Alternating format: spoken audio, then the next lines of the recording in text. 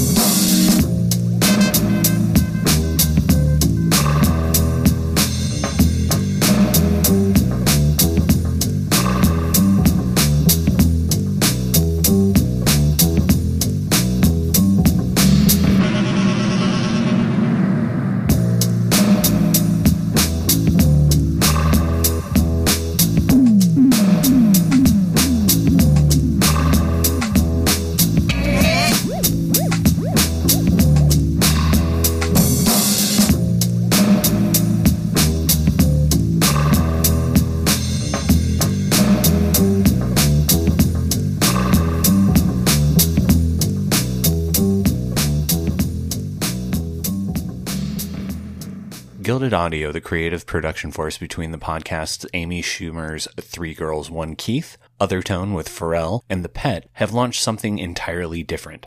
The Gilded Audio Music Library offers media makers a place to browse organic and beautifully crafted instrumental and atmospheric music to purchase at an affordable price for any creative project, podcasts, films, commercials, etc., in need of the perfect musical vibe. The Gilded Audio Music Library was built in response to the bland stock flavors found in traditional music libraries. It's meant to benefit media makers in that it offers them a new place to find exciting music that nobody else is using, but it's also a great new source of income for the hardworking bands and artists providing the songs. We talk about the creative process, library music, and the whole history of Gilded Audio with the company's Andy Chug and musician Sam Skarstad. There's also an incredibly entertaining diversion into the history of a well-known Little Caesars commercial. It gets weird and fun. Take a listen.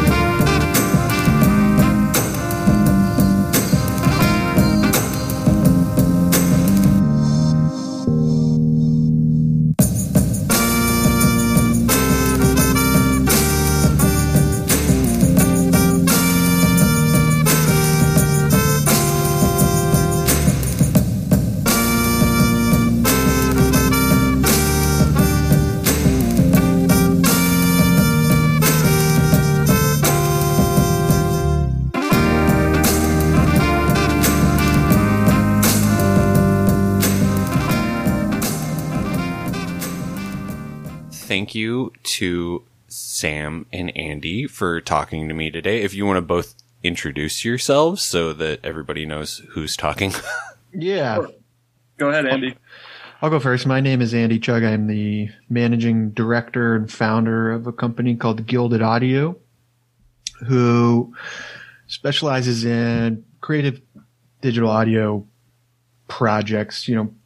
Lately it's been mostly podcasting, but we're doing works in public art. We have a big project coming out with a very famous museum in New York, as well as, some other special projects like a music library and, other explorations in that field. I'm also a musician and, music producer who kind of focuses in music editing. So that's sort of my background. I dabbled in public radio as well. So kind of all over the audio and music worlds. And my name is Sam. I am a music composer, write mostly for TV advertising by day. I play in a black metal band called Yellow Eyes, and I occasionally write some music for Andy's podcasts. Now, like one of the main reasons we're talking is about the new Gilded Audio music library, which when I got the press release, I'm always fascinated by the idea of library music because it has sort of like this rich, deep, colorful history with all of these very famous composers having worked essentially anonymously for so long, like John Barry, Fabio Frizzi, Stelvio Cipriani, like, basically any Italian composer worked at some point. So, Andy, I'm curious, like the press release obviously says that it was built in response to the bland stock flavors found in traditional music libraries. And like getting to sort of dig through the music library, like I was really sort of intrigued by the idea that like modern library music really kind of does suck. And what you're doing, like all of these tracks are things that just listening to in general, I quite enjoyed. Nice. I'm glad to hear that. I think, it was built in response to that. And I'll give you, a sort of example of just how gross that can be sometimes. And is actually an interaction I had with Sam recently. I texted Sam a screenshot of a library music album that I had found. And, a lot of these libraries organize it by like album or by theme. And, this album was just called like Woke, and it was like a raised fist. And it's like, all this music that's built for the commercialization of social justice. And it made me just sick that like, not that brands are finally, participating in a conversation, but that like we were building an entire like advertising economy around, music that sounds like it might be something these people might be attracted to. And it was just, the whole thing was just felt really off to me. Rather than being like, organic music coming from an actual community or an actual scene. It was just presented in a way that made me feel really uncomfortable. Meanwhile, we have a lot of artist friends who are looking for other ways to make a living. Meanwhile, on top of that, Gilded Audio has a lot of clients who are looking for music. And it was kind of a no-brainer to just bring those worlds together and create a, what's the right word I'm looking for? Create a, synergy. A synergy. Yeah. Trying to avoid saying let me help you out there. Any corporate lingo, but yeah, I mean, just a simple way to make it happen and achieve goals for everybody. It's no matter what, to your first question of why everyone seems to be attracted to the idea of writing for a music library. The fact is, it's a way to make money, and, everyone from the history of recording has been trying to find a way to make music easier to write when it's for anything that has to do with not your soul expression. From Rivers Cuomo trying to develop algorithms to write Weezer songs AI machine learning. And the fact is, it's always going to be hard to write anything that tickles your brain in any way. It's always going to be hard. And I think outsourcing that to a bunch of people who enjoy it for whatever reason, maybe they write something in a little sliver of a genre and that's what they enjoy. And then someone else writes in a little sliver of another one. Sometimes the hardest part is extending yourself to the other side of the bed where you don't really want to be, writing something that you don't want to write. And those are just, those are about 300% harder at times. So, opening up a satellite dish and letting people come to you, I think is the only way to do it, really, in some circumstances. It's sort of fascinating because I think so many people these days think of, like, especially like if you're producing a podcast or like a YouTube channel or something like that, like the tendency, I think, and there's a reason there's a documentary about it now, is that you have, someone like, say Kevin MacLeod, who has all of this music that you can use for free. And do you think like people go to try to find like, like free background music, like searches in Google because so much of like what you pay for is like, I don't want to say trash, but like not applicable. Like the thing that I really quite enjoyed about like digging through the music library is that you have some absolutely fantastic like markers in terms of like tone that you can search for, like in the tags. Like I like the fact that there's just like aggressive or lazy, new wave, like release, which I like, it's all just very, like you can, I could find stuff that like was hitting whatever mood I was particularly going through, like as I've dug through it the last week. That's cool. And I hope that gets even more visceral or more just fun, where you can just, type in zebra and, it pulls up something that just sort of reminds you of that. And, a lot of the artists are responsible for contributing that. We have some like standard ones that are, sort of go-to moods, but we allow the artists to contribute those adjectives as well.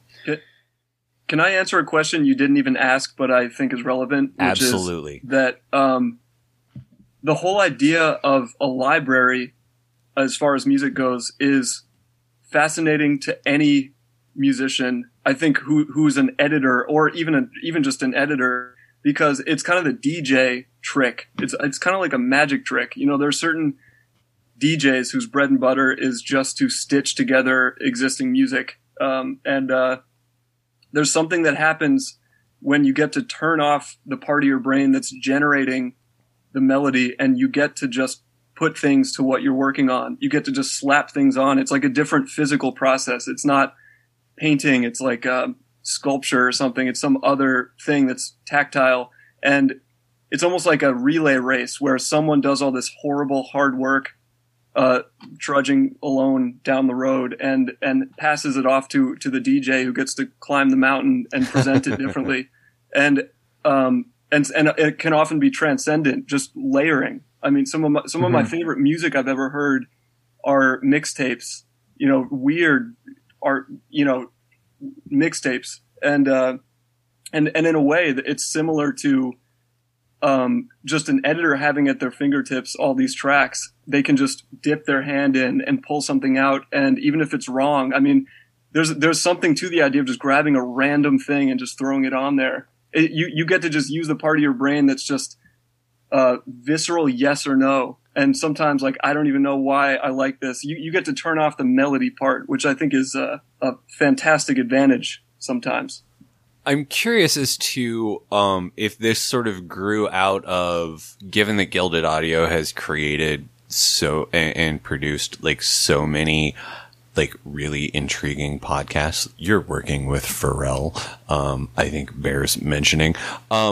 Is it like the idea like you're having to craft music for your shows, and it almost makes sense to have a library for yourselves?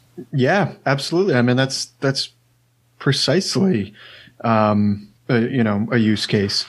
This is something we do with Sam all the time. It helps nudge things in the right direction when you have a shared language to work from. And the library allows that process to move a little bit more quickly. And, Sam mentioned earlier, painting or sculpting. And I think those are perfect metaphors for how editors work.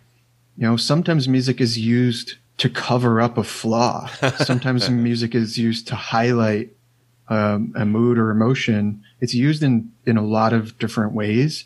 And so these tracks were chosen and curated to serve the greatest possible, to give the most tools within that tool belt, without being a major distraction, especially for podcasts, which are, mostly voice oriented. How did the two of you come to work together?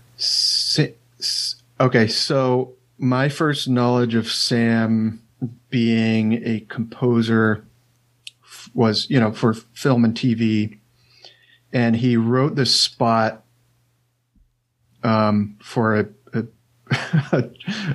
I don't know, Sam, am I allowed to talk about it? Of course. Pizza thing? I'm not even sure which one you're talking about. But I became obsessed with a spot that he wrote for Little Caesars, which was an a cappella, hilarious thing. And he had like the most hilarious story about going to set and then like, I don't know, you can sort of tell the stories. Yeah, right. But I just became obsessed with him and this sense of humor and the music itself. It was just, it was one of these jobs. It's a very weird job writing for TV. I love it in a lot of ways because it's absurd. And one of the early absurd jobs I did was write a choral piece for a Little Caesars commercial that had to be sung by a choir.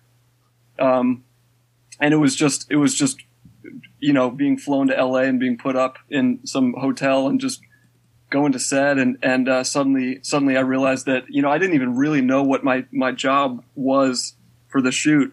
I just knew that I had just this little fragment of a melody that I had sent over to them in stems, and we show up to set and suddenly I realized that I kind of have to take the choir leader role and go in the hallway and rehearse the singers who were all just kind of fresh-faced, excited to get a gig in LA, and they're all kind of nice, and none of them can really sing that well, but they sort of can, and they're going to capture audio on set, and it was kind of, it worked. These people know what they're doing, but I just had this thrilling moment of just like sitting under this massive camera on this like huge shoot, just directing these choir singers, and they're just looking at me, and we have earpieces, and I'm doing all these sort of like garish orchestral conductor moves, and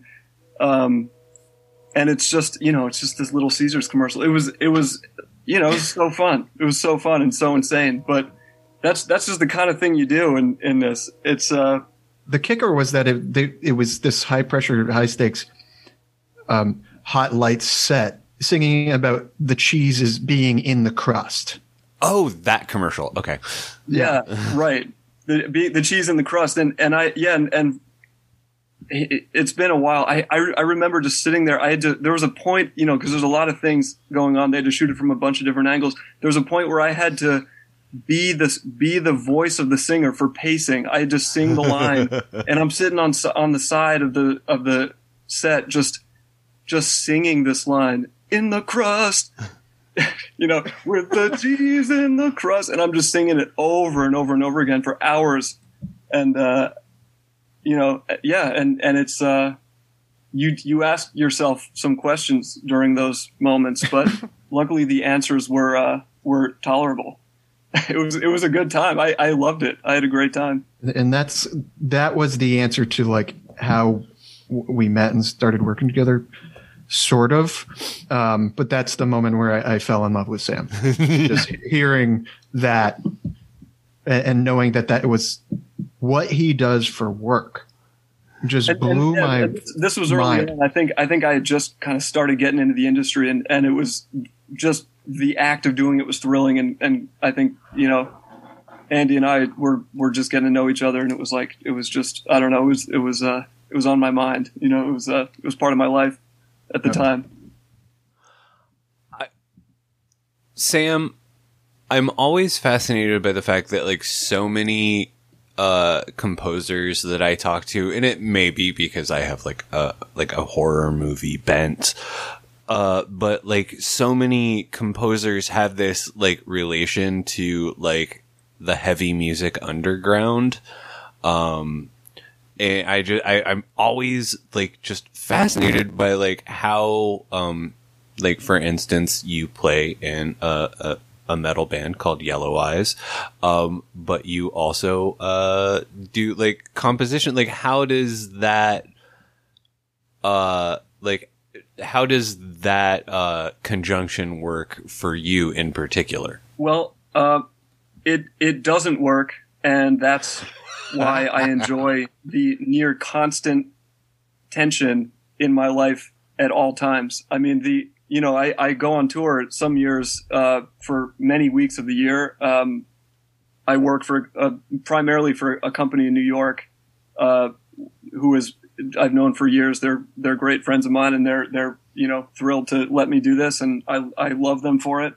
And they kind of laugh when I go off and set off for some difficult times out in Europe. and the guy and in the van, it's just not even conceivable to most of the people in this tight van that this is what I do, and it's generally just a mystery, and I don't even talk about it much because it's often just not even what you want to talk about out on the road. But there are times, but it's just a constant tension in my life, and I mean, there have been so many times where I've been on the road writing a Panera Bread track or something on a little laptop in the van. I mean, I had to do this at a festival in Berlin or something. I was all the way on the road, just playing a set and then just going to huddle in the car and write clarinet arpeggios. And I mean, it's both this abstract tension and practical, very real tension. I mean, even just, I think of this one moment that I go back to a lot. Somehow there was a recent album we did a few years ago it was called Rare Field Ceiling. One of the most intense experiences of my life. Just I moved to a little cabin in the woods and just worked on it for 3 months, almost primarily alone, with the band coming up on the train. Just to practice. We were just practicing and getting ready to do it. And it was summer. It was just this kind of strange summer. A lot of stuff was going on. I was just alone. I was just watching turkeys cross the yard every morning and, listening for the same owl call at night, just totally alone. And I'd see the band kind of come up the driveway and it was just this strange experience, total isolation. And at the same time, I was writing a bunch of music for ads that can't wait. The band stuff can wait until an hour later. The ad stuff cannot, because there's all sorts of important people involved. And I was working on a Reese's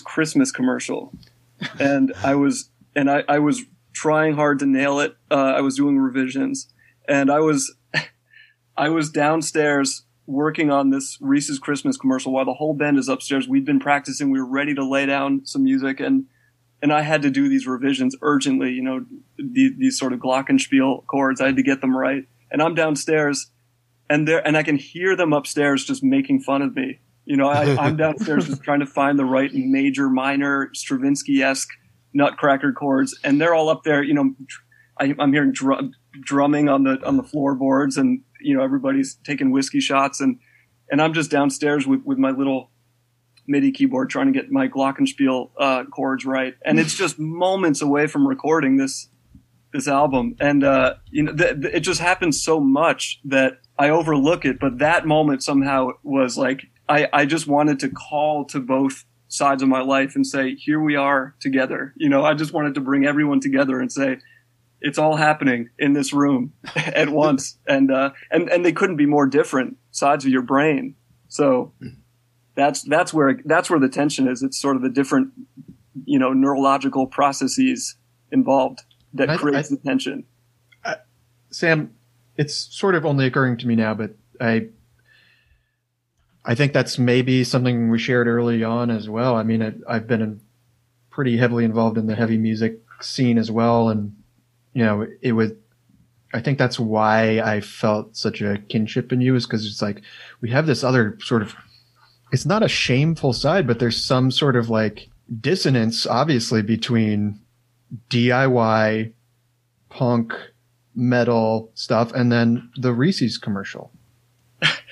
And it's yes, it's to say it lightly, yeah. To say it lightly. I mean, and my example there is, when I first started doing podcasts and some of these more like intense commercial podcasts, I would go by Andrew Chug instead of Andy, because it was just like, I don't want people finding my like, this industrial punk band that I'm in and like seeing me with my half naked on stage or whatever. Oh, that's right. You were in Population 1280, right? That's right. Yeah. Yes. Listeners, they released several albums on Sacred Bones. If you know what Sacred Bones is as a label, that should give you an idea. Yep. One of my more favorite labels, as a matter of fact. So the interesting thing is, like, as editors and composers, like, the two of you are working, behind the scenes pretty much. And it's kind of fascinating because, like, listening to you, Sam, talk about, working on projects for Little Caesars or Reese's, these are like very big name brands. Or, Andy, like the Other Tone podcast has Pharrell, Three Girls, One Keith has Amy Schumer. Like you're both working with, very big names. Like, what is the goal for what you do, either it be in composition or editing or production, to, like, what is the pressure like working with, these very high profile names? Yeah, I mean, it's the pressure.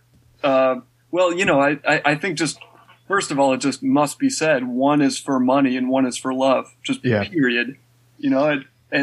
I mean, in my case, I won't speak for Andy, but not that I don't love it. I find it fascinating, and it's helped me think about the mechanics of music. But when something is for money, when it's to survive and to feed your child, which I have now as of about 4 months ago, everyone who's ever tried to make it has made compromises. And my particular compromise was to use a skill for money.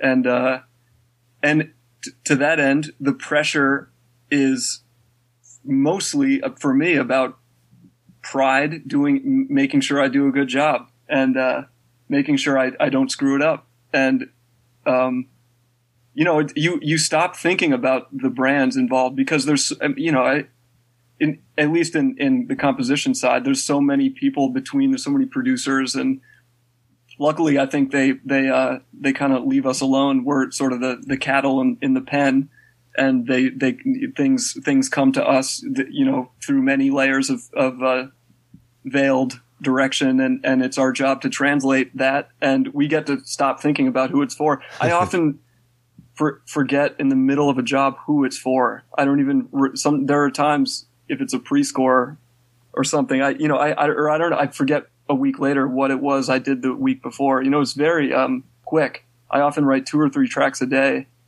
So the pressure is only as much as you want it to be there. You often just think of it just in mechanical terms. That's from my point of view. I'm sure it's entirely different for Andy, because he's actually doing the admin stuff, which I both admire and feel sorry for him. Yeah, it's when you end up on a texting basis, that's when it's sort of fucking scary. Not to humble brag or whatever, but that's just like, you cross this threshold of expectation, and then, you become a regular part of a high profile client's orbit.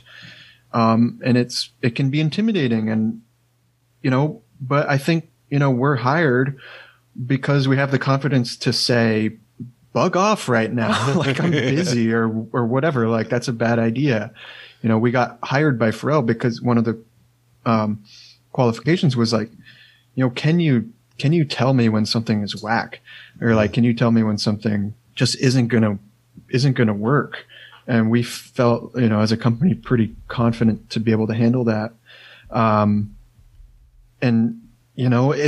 It's because I keep a healthy relationship with music and audio outside of the Gilded Audio portfolio, in addition to inside of the Gilded Audio portfolio. I can always re-energize my passion with seemingly endlessly, and I need that passion in order to deal with the stress of some of these clients.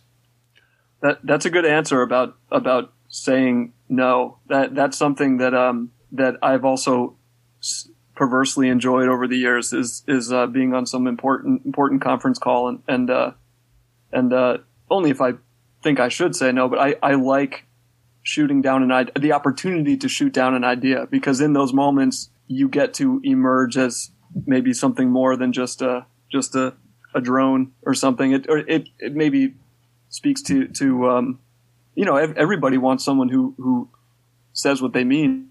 Yeah. Everybody needs that from time to time, and it's nice to say, you know what, let's just be honest, that's just not going to work. I can already imagine what that would sound like, and it's just not going to work, and here's why. And I think that's one of those secret things that they don't tell you to do, but when you do it, people often appreciate it. That seems to make a whole lot of sense.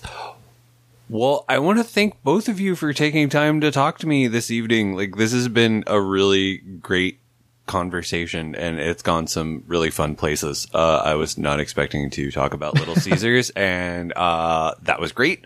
And again, thank you both so much for taking time to talk about your work. Yeah, for sure. Thanks so much, and enjoy Kansas. I don't know if there's 2 feet of snow there like there is here, but I hope there Isn't that the city of fountains? Is that true? That is Kansas City, and it 100% is actually the city of fountains. Okay. Are they frozen or empty, or what's going on with those fountains right now? I literally have not been to Kansas City in like 6 months. Okay. Because of the whole pandemic thing. But yeah. Let's just say they're frozen. Then. Let's just say they're frozen, and they're gorgeous. They look like crystalline sculptures lit up in the night. Hell yeah. I'm happy.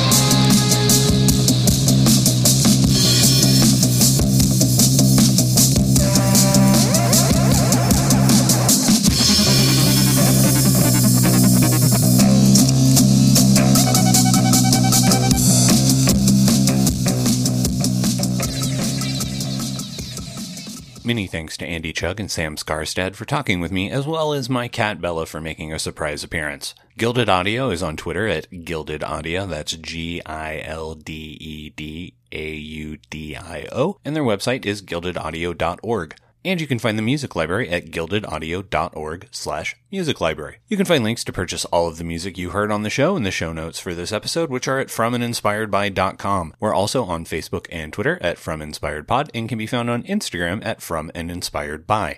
You can subscribe to us via Apple Podcasts, Stitcher, and Spotify. Click those follow and subscribe buttons, please. Also, please hit up the website and click on the Aid and Assistance button to help pay for web hosting and long-distance fees, and remember to leave us a review on Apple Podcasts and Stitcher. We'll be back in 2 weeks talking with composers Benji Marison and Will Slater about their work for the BBC Dynasties series of nature documentaries, among other things.